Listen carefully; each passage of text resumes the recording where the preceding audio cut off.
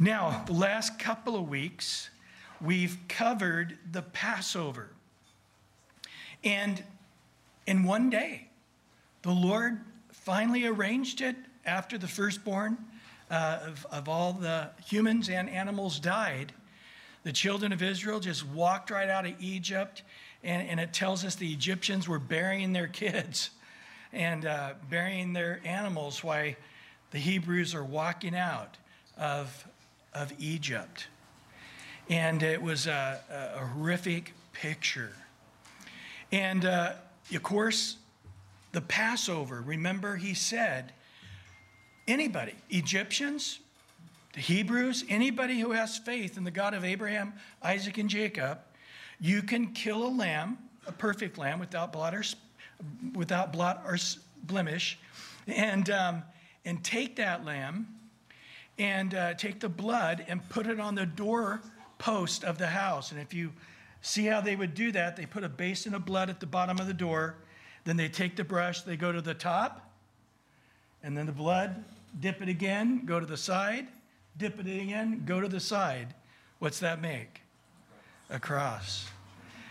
And those that had the bloody cross on their door, the angel of death did not touch them.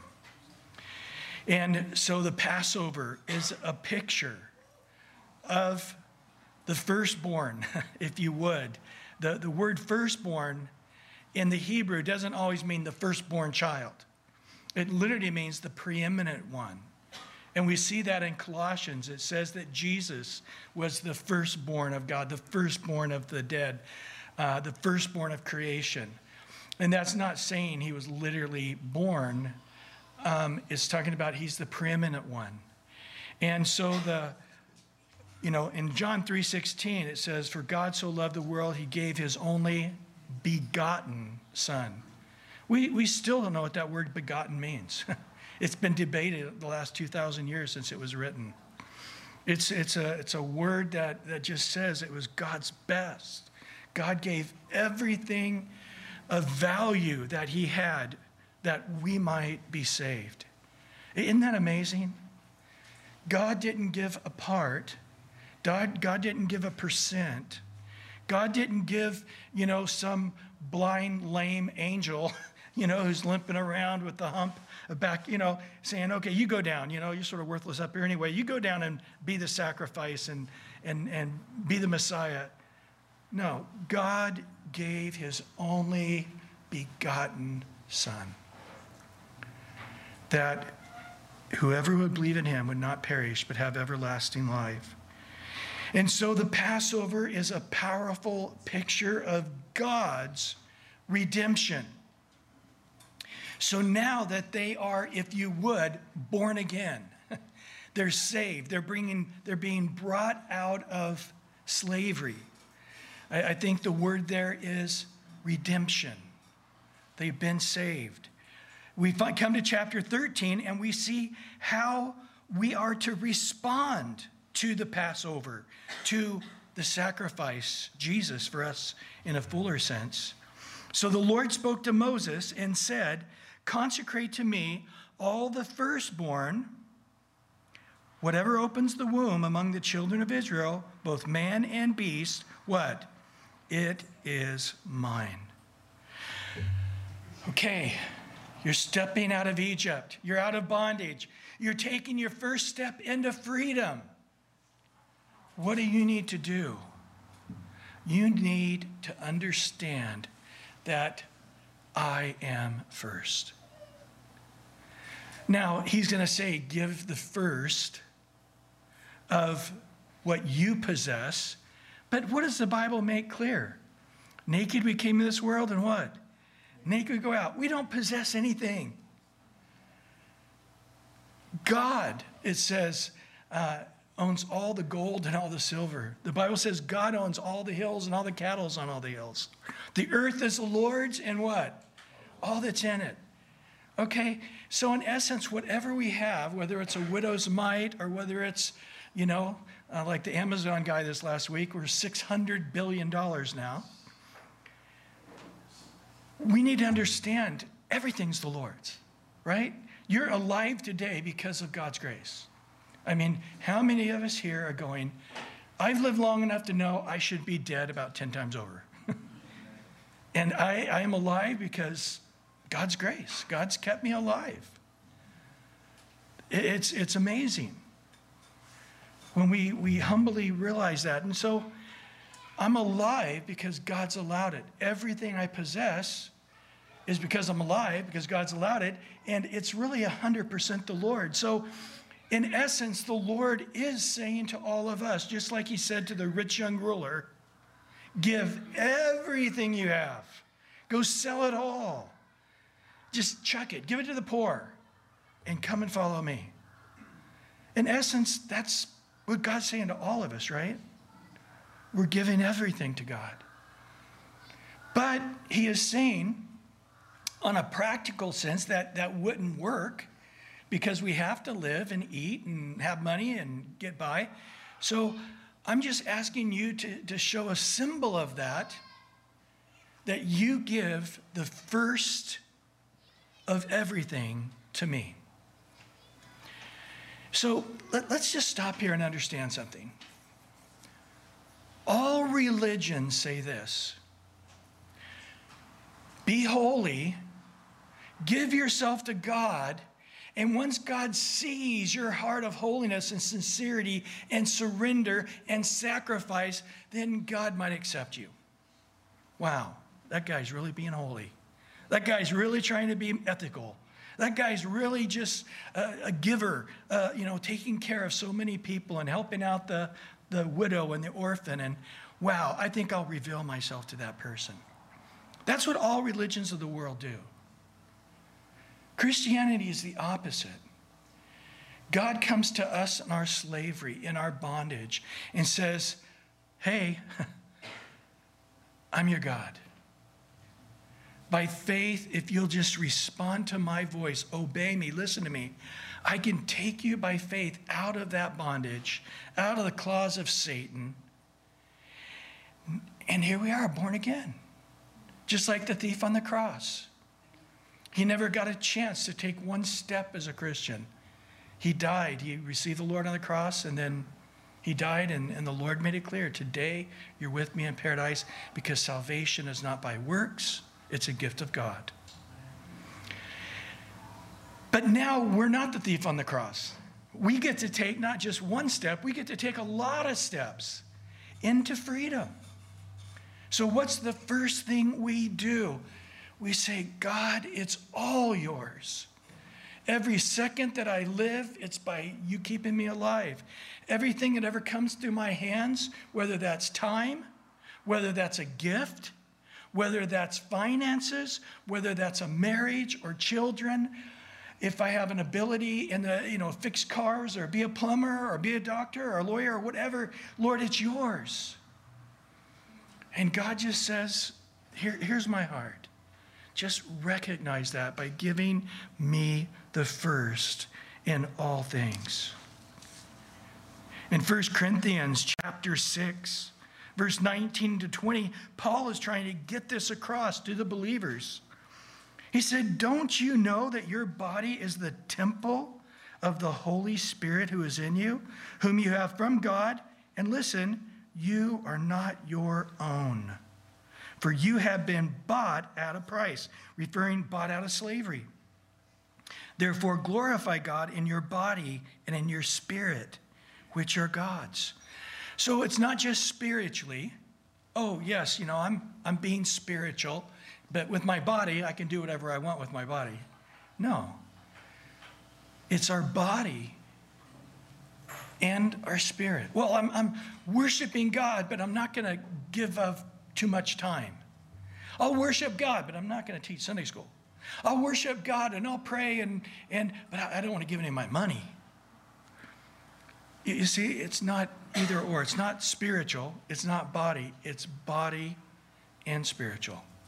It's physical things and spiritual things. All things need to be dedicated to God. I don't think it can be better said than Romans chapter 12, verse 1 and 2. We know this, right? Let's all say it together. I beseech you, therefore, brethren, by the mercies of God, present your bodies a living sacrifice, holy, acceptable to God, which is your reasonable service. And do not be conformed to this world, but be transformed by the renewing of your mind. You may prove what is the good, acceptable, and perfect will of God. This is the first step. Okay, I'm taking the first step into freedom. Now, here is a major mistake that we as Americans make, but Christians make it in Christianity. And that is, what is the definition of freedom? You know, I think right now in America, we don't feel free.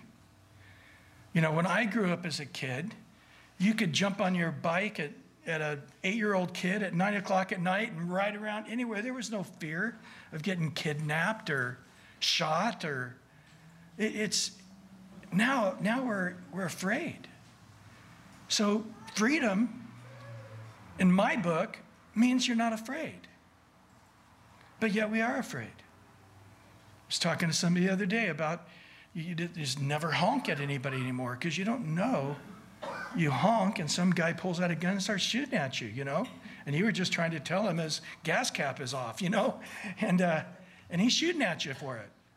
We just don't know whether that guy is. And right now our society is building a society that cannot succeed because it's set on addiction.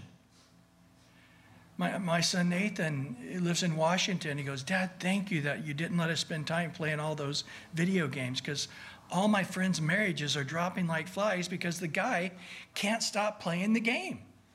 He goes to work, he comes, he says hi to the wife and kids. He's sort of bummed at even having to do that, runs in, locks himself in the room or the basement, and is playing until 3 in the morning. He's got to be at work at 6 and is all exhausted all day, but then he comes home and he's all fired up, you know, and it's going on 7 days a week.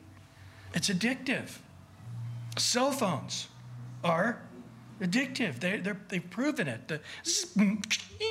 You know, it's like building up attention until we want the release of dopamine by, you know, seeing if we have any text or emails or what's new on eBay.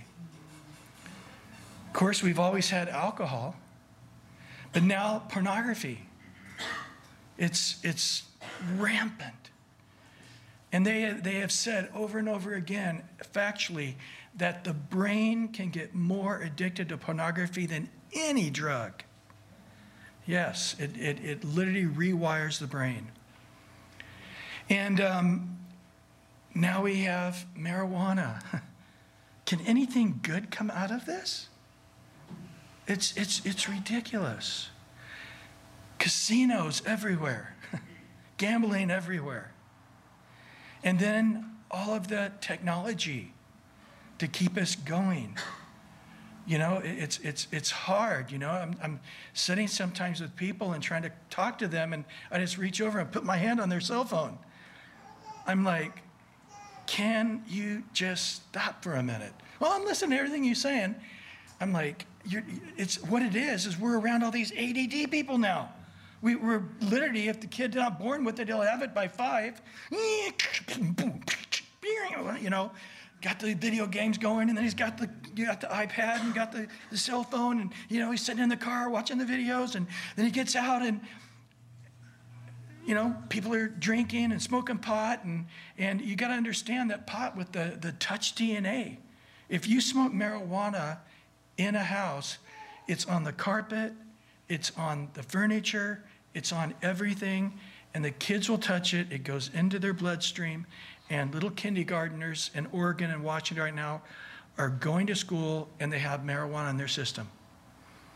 And so freedom is not being able to do whatever you want, whenever you want. If an alcoholic goes on a game show and they said, bing, bing, bing, you just won a warehouse of all the different alcohol you can drink for free. And he goes and they open this giant door, and as far as the eye can see, you know, sort of Indiana Jones, the Ark of the Covenant, as far as you can see is, you know, vodka and scotch and beer. And he's like, wow, I'm free now. I don't have to worry about trying to buy my alcohol. I got all the alcohol I can drink in my lifetime. Is that going to make him free? So drinking all you want is not going to bring you freedom. It's actually going to bring you bondage. Do you understand? I mean, if a guy says, bing, bing, bing, you won the lottery. Now you can sit home 24 hours a day and play your video game on the TV 24 hours a day, 7 days a week. Is that going to bring him freedom? I don't have to go to work. I don't have to do whatever I want. I'm a millionaire. I can just, have things sent to me and ordered to me, and it's going to kill him, right? So freedom is not doing what you want. Freedom is doing what God wants, and it's not hard. That's what the Bible says true love is. True love is this, that God asks us to do something, and it's not a burden. That's what we do with our kids, right? Like, hey, do the dishes, which means take 5 plates out of the sink and put them in the dishwasher. Oh, this is killing me. It's like takes them a minute and a half and take out the trash. Oh, my turn again. Oh, this isn't fair. I did it 6 months ago and I have to do it again. But what do? You make them do it and do it and do it and do it and do it. And then eventually, as they get older and mature, they can do it without it being an effort for them. They can do it without it being hard. And now that they've experienced the freedom, they can do what they should easily without it being a burden. If you come in late, you have to sit on the front row. Sorry, that's the rule. Come on in. There you go. You got a Gap sweatshirt, and we got a Gap right there. And so freedom is God made us in his image, and the closer we can walk in his image, the more freedom we'll experience. So if God is pure, the more you can walk in purity, the more free you're going to be. If God is love, the more you can walk lovingly, the more free you will be. But our bodies are sold under sin and bondage. Things I don't want to do, I do. Things I do want to do, I don't do. Oh, wretched man that I am. What's the answer to this? Thanks be through Jesus Christ our Lord. Passover has come. Now, we are born again. We're going to heaven. But now we're on earth. And so I want to do what? I want to now walk in the freedom. I'm not a slave, but guess what? I can be in slavery even not as a slave. I'm not a slave, but I'm in greater slavery than I was as a slave. Because I don't have somebody telling me what to do, but I'm telling myself the right thing to do, and I can't do it. And so the Lord says the first step is to realize you got to put God first. And it's everything is his. Give it all to him. But yet it's going to show up by giving him the first on a regular basis. It's nonstop. Oh, we just had another animal. The first one's the Lord's. Oh, we just had another son. Well, we give we'll see in a little bit here. He's going to talk about how you have some money and it's in the placement of killing your son. Although sometimes it's the other way. But anyway, verse 3 here. Secondly, Moses said to the people, remember this day in which you went out of Egypt, out of the house of bondage, for by strength of hand of the Lord brought you out of this place. No leavened bread shall be eaten. Now, the Lord arranged it in such a way that the women, as you remember, had to quickly take their dough and leave, and they didn't have any leaven in their bread. So they all left Egypt with unleavened bread that they would later fix. And of course, this was all a part of God's plan. And he says there that no leavened bread shall be eaten to remember this day. Now, for sure, in the New Testament, leaven is a symbol of sin. Almost all the time in the Old Testament, not every time, by the way. Sometimes leaven in the Old Testament is not sin at all. But nevertheless, in this imagery, He's like, get the leaven out. We see this plainly in 1 Corinthians 5, verse 6 through 8. Paul explains this to us. By the way, we'll have the bigger green chairs in here next week, okay? That are more comfortable. Sorry about that. Some of the guys I can see are going, oh, these little plastic chairs aren't working for me. We have some green chairs back there. I see a couple of them. So anyway, it says here in 1 Corinthians 5, verse 6 through 8, your glorifying is not good. Do you not know that a little leavens the whole lump? Now listen to verse 7. Therefore purge out the old leaven, that you may be a new lump, since you truly are unleavened. For indeed Christ, our Passover, was sacrificed for us. Therefore let us keep the feast, this is what we're talking about here tonight, the feast of unleavened bread, not with the old leaven, nor with the leaven of malice or wickedness, but with the unleavened bread of sincerity and truth.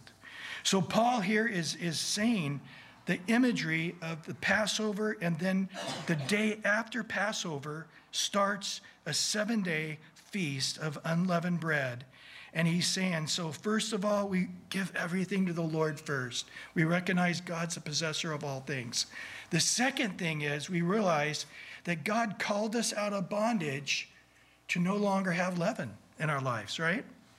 He's called us now to be to not be an unholy leaven of malice and wickedness, but to have an unleavenedness of sincerity and truth. And in verse 4, it says, on this day you're going out in the month of Abib. Now, Abib, it's the lunar calendar, which is March, April, somewhere in there. But sometimes people are a little bit confused because as you go later on in the Bible, it's no longer called Abib, but it's called Nisan.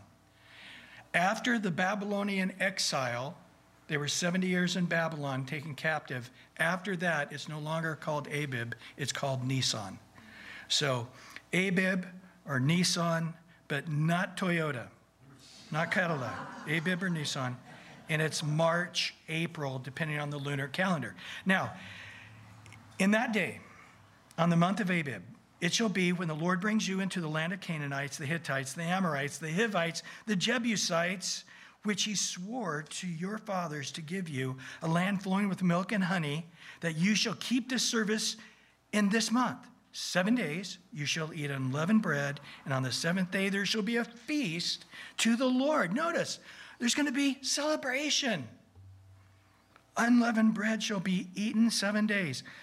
No leavened bread shall be seen among you, nor shall leaven be among you in all your quarters.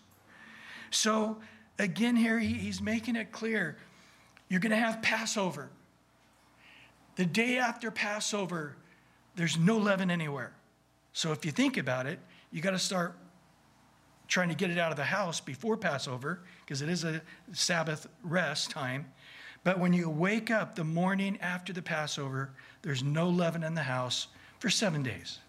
But at the end of 7 days, there's a feast that we've had no leaven in our house. Again, 7 is the number of completion. 8 is the number of new beginnings, right? 7 days in a week, the 8th day is the new beginning. 7 notes on a scale, the 8th note starts a new scale into infinity, both directions. It's pretty amazing. So in essence, he's saying, no leaven in our life until God completes this work in us. And so there's 2 things we need to understand.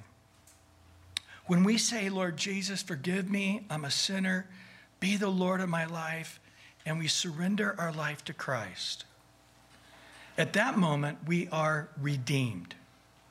We have redemption. But now, we need to start realizing God is working in us something different, which is sanctification. So if I'm a Christian, I'm trying to walk as a Christian, but I'm sinning, I'm struggling with sin, which we all do until we're with the Lord.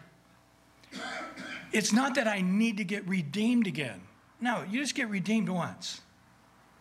But what do I need to be? I need to rededicate myself unto sanctification. In 1 Thessalonians 4, let's look at this. in verses 1 through 8. It says, finally then, brethren, we urge and exhort in the Lord that you should abound more and more, just as you receive from us how you ought to walk and to please God. Now, verse 2. For you know what commandments we gave you through the Lord Jesus. Well, I didn't think there was any commandments. Yeah, sure there are. There are clear things, principles that we live by, so we're not in bondage again. Even though we're out of Egypt, we're still in bondage. We don't want that. And in verse 3 now, this is a clear statement. For this is the will of God, what? Your sanctification. That you should abstain from sexual immorality. A big deal in the Roman Empire and a big deal in our empire.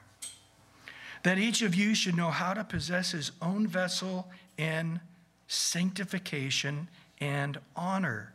Not in passion of lust like the Gentiles who do not know God. That no one should take an advantage of and defraud his brother in this matter, because the Lord's the avenger of all such, as we forewarned you and testified. So somebody says, it doesn't matter if you're fornicating. It doesn't matter if you're looking at porn. It doesn't matter if you're committing adultery. No big deal. Just as long as you show up to church and pray and sing and tithe and love the Lord, it doesn't matter that you're struggling with that stuff. No big deal. No. If somebody tells you that, they are in trouble with God. Don't let anybody deceive you in this matter. In verse 7, for God did not call us to uncleanness, but what? In holiness. Therefore, he rejects this, does not reject man, but God, who also has given us his Holy Spirit.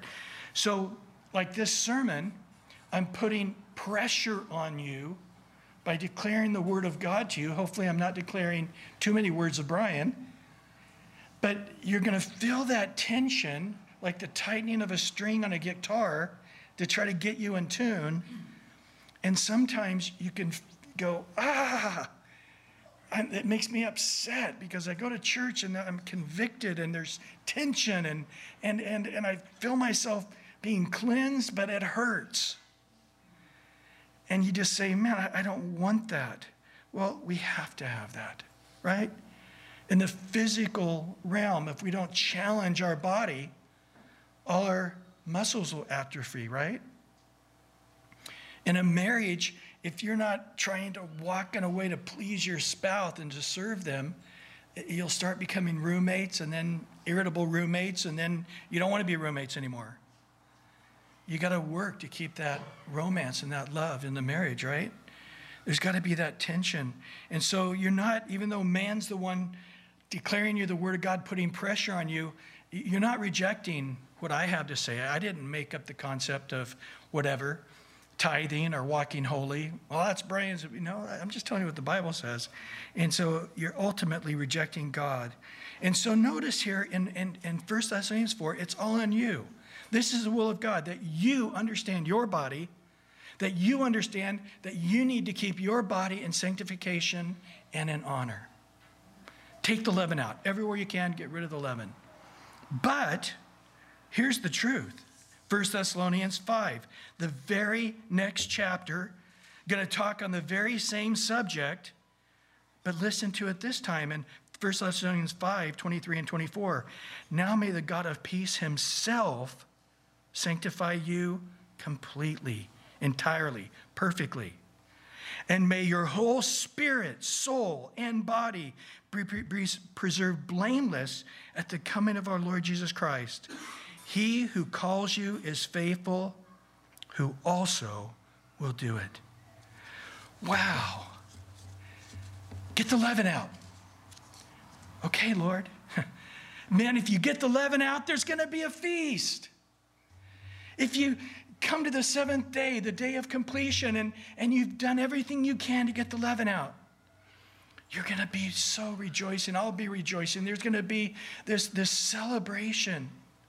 As Peter says in 2 Peter 1, he says there's going to be an abundant entry into the kingdom.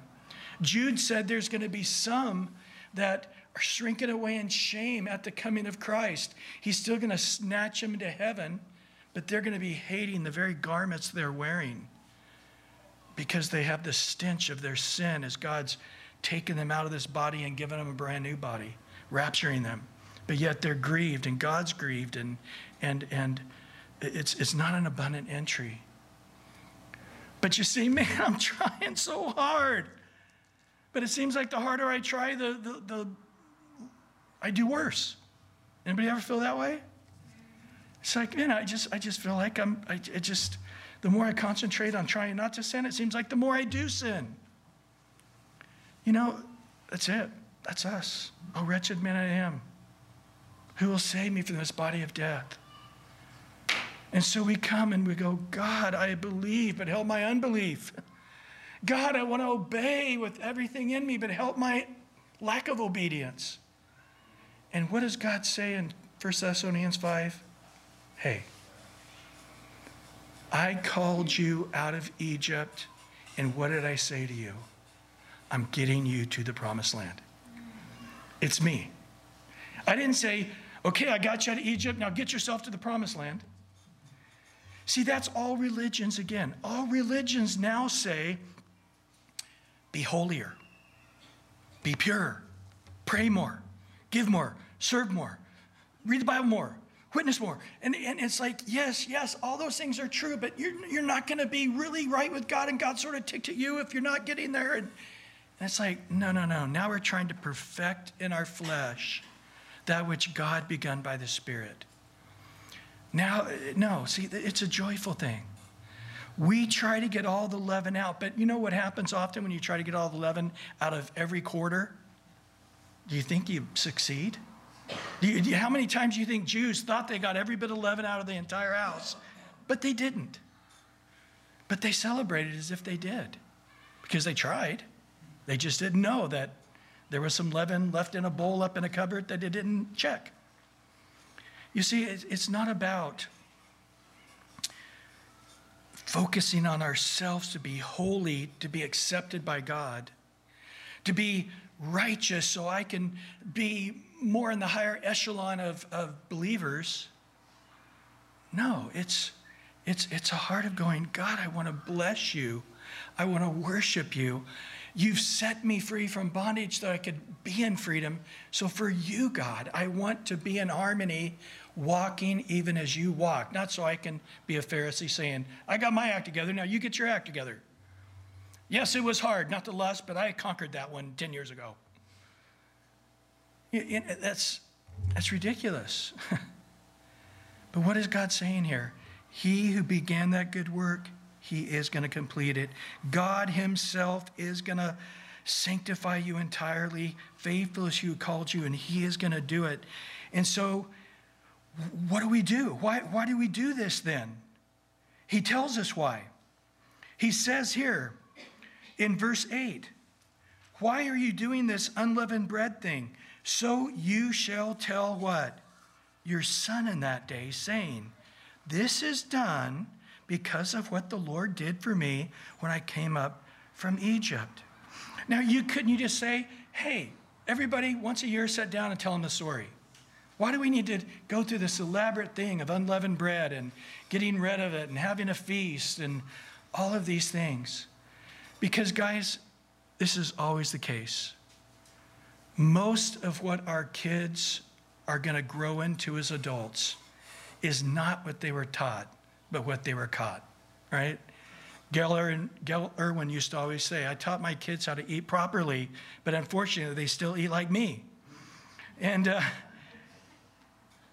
so the fact is dads, you need to step up and show with a childish heart of faith simple obedience. I'm looking in the cupboard. Dad, what are you doing in the cupboard? Son, getting all the leaven out. What are you doing up there? I'm trying to find the unleavened. Let's go look under the bed. They would it was like a fun thing. The parents would go and hide leaven throughout the house. Put it under the kid's pillow and put it in their drawer and put it under the chair. And it was sort of fun. It was sort of like an Easter egg hunt. Go find the leaven.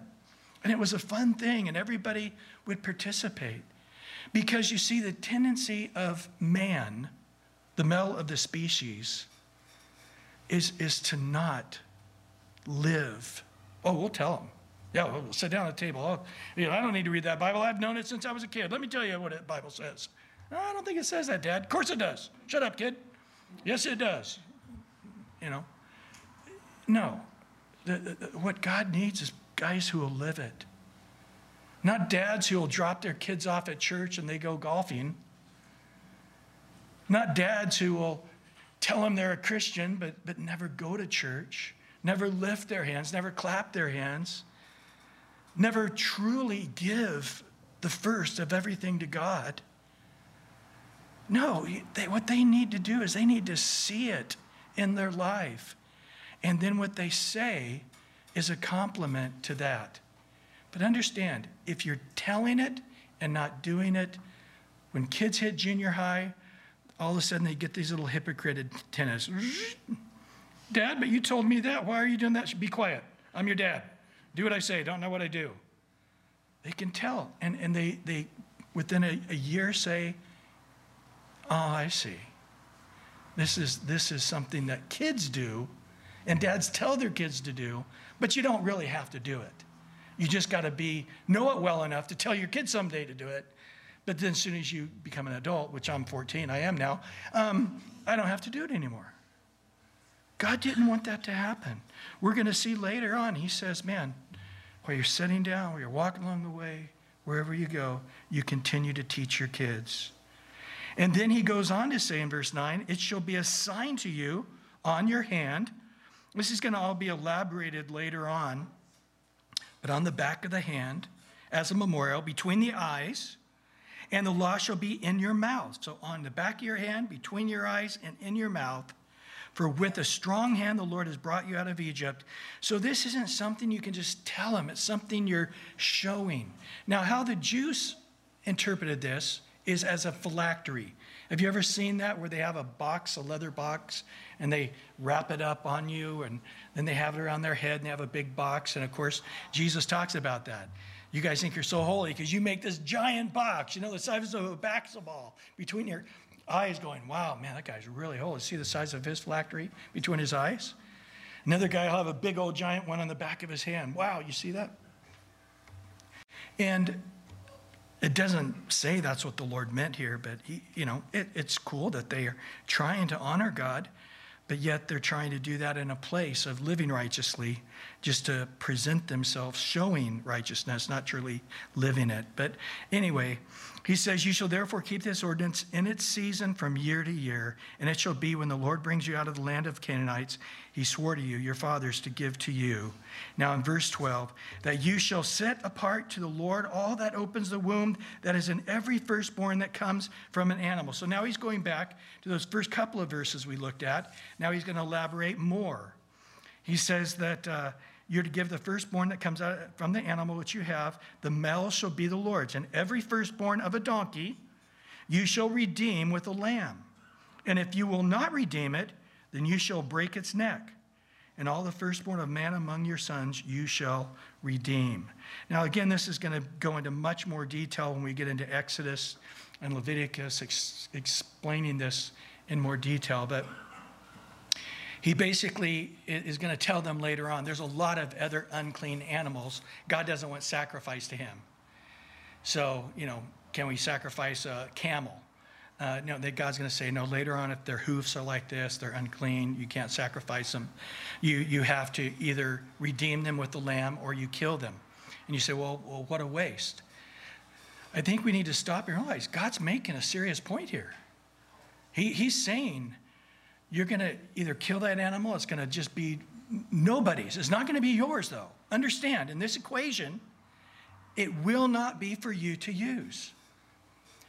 Read Habakkuk, it talks about that, where he says plainly, you can drink, you're going to be thirsty, you can eat, you're going to be hungry. I'm not going to allow you to take your tithe and use it on something else. I won't let it. I'll kill it. I'll poke a hole in your bag and it'll drain out. It was always mine. The tithe is the Lord's. You look at a check of $100, $100 of yours was never yours to begin with, right? It always was $90. And then even that $90, there's an offering of that as well. And so some people say, okay, I need to redeem a donkey, and then also I need to redeem my child. And so some dads are asking, well, what if my child is a donkey? can I break his neck? No. And then the wives are saying, well, what if my husband is a donkey? Yeah, I wouldn't suggest that either. But, don't spiritualize this too much, okay? Well, it shall be when your sons ask you in the time to come, saying, what is this? That you shall say to him, by strength of the hand of the Lord who's brought us out of Egypt, out of the house of bondage. And it came to pass when Pharaoh was stubborn about letting us go, that the Lord killed all the firstborn in the land of Egypt, both the firstborn of man and the firstborn of the beast. Therefore sacrifice, Lord, all the males that open the womb, but all the firstborn of the sons I redeem. And it shall be a sign on your hand and on your frontlets between your eyes.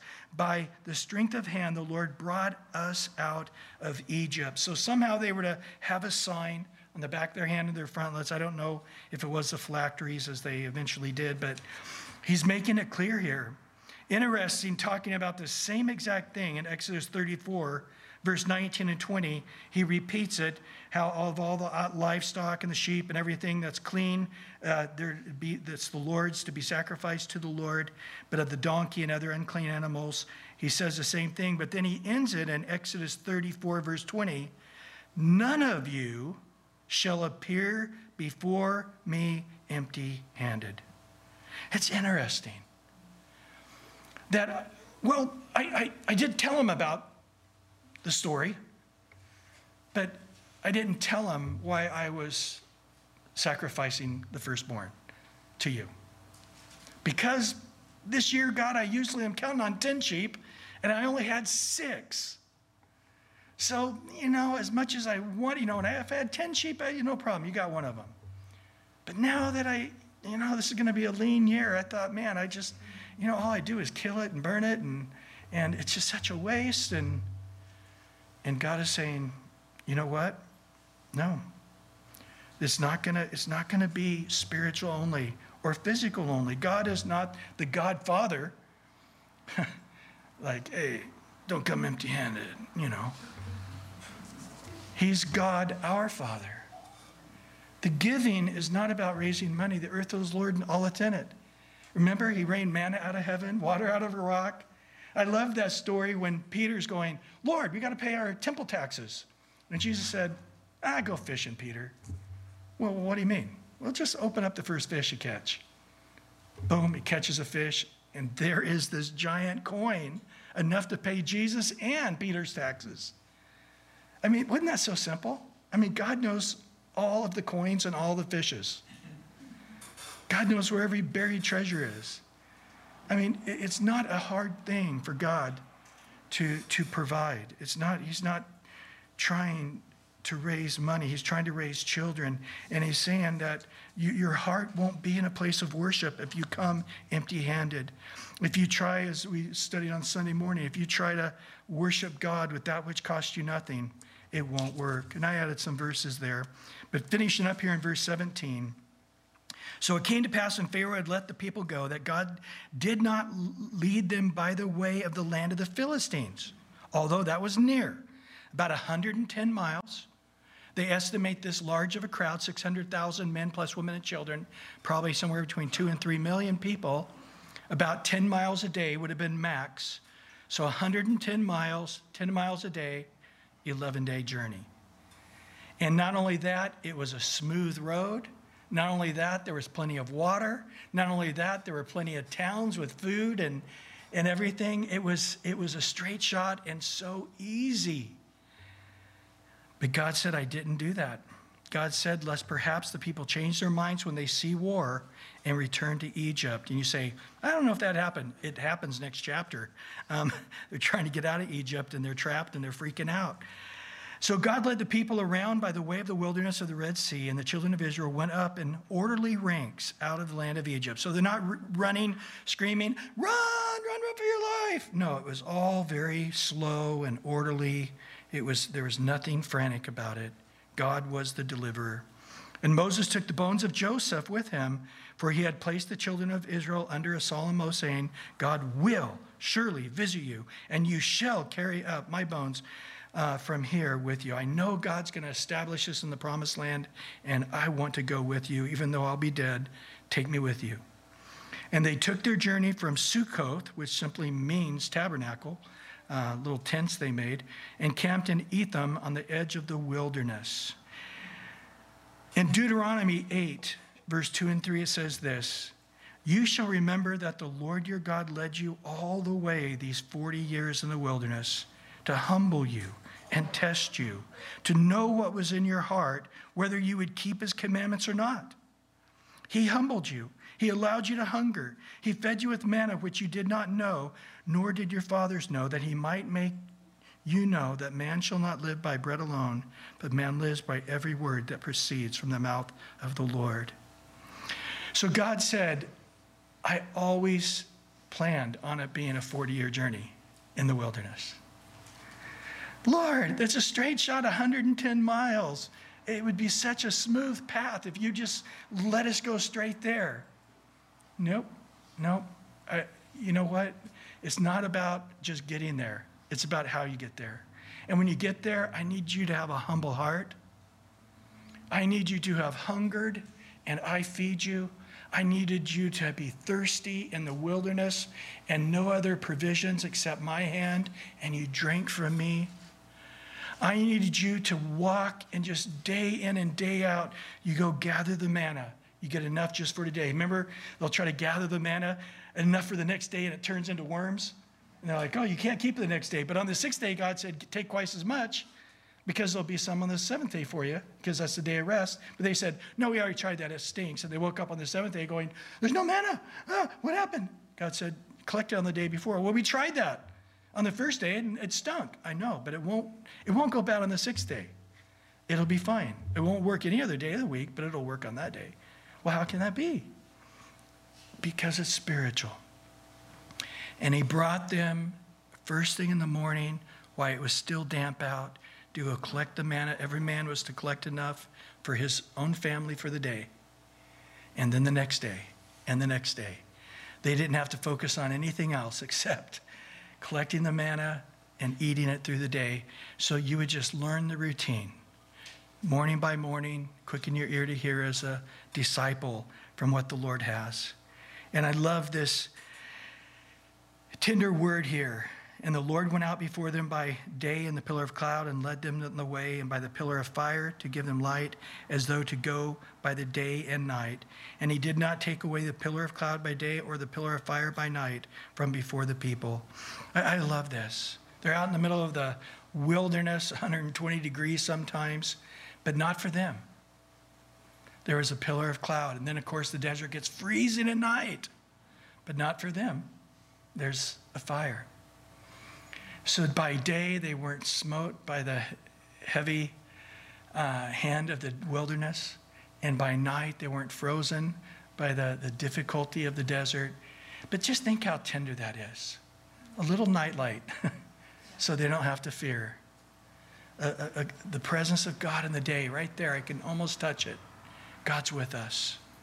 I mean, just how precious that is. So maybe you're here going, man, I can't believe everything's this hard. I had a young man just last week ask me, well, first of all, I ended up running into a tree, $5,000 damage in my car. Insurance, I had to pay a $1,000 copay. And then the tires went bad, so I had to get new tires. And then, you know, what's going on, man? I'm living for God. I'm serving God. Why is it so hard? And I'm like, that's life. That's life. I wish I could say that everybody doesn't go through it, but we all go through it. And when it rains, it pours, right? But what does it do? It humbles our heart. And I wish if I had the ability, I just would have said, here's a check. Hey, here, let me fix your car for you. Hey, let me, but it doesn't work that way, huh? You have to just stand back and watch them get humbled. And it humbles you as you watch that. You hurt for them, probably more than they're hurting. And so it's not just them going through it, it's everybody watching them go through it. And we just say, God, you're so smart. Because we're so prideful. Remember the story of Gideon? He had 30,000. God took him on 10,000 against hundreds of thousands of Midianites. And then finally he takes him down to 300 men. And God said, I had to bring you down to 300 because 301, you had had pride in your heart and said, look what I did. We went out and conquered, hundreds of thousands of Midianites with 301 guys. Ooh, we're bad. But when I brought you down to 300 and you didn't even have enough to even take on a portion of them, you knew it was me. And you didn't have a pride in your heart. That's us, isn't it? We so simply feel a little bit confident, we stop praying. Feel a little bit confident, we quit seeking the Lord.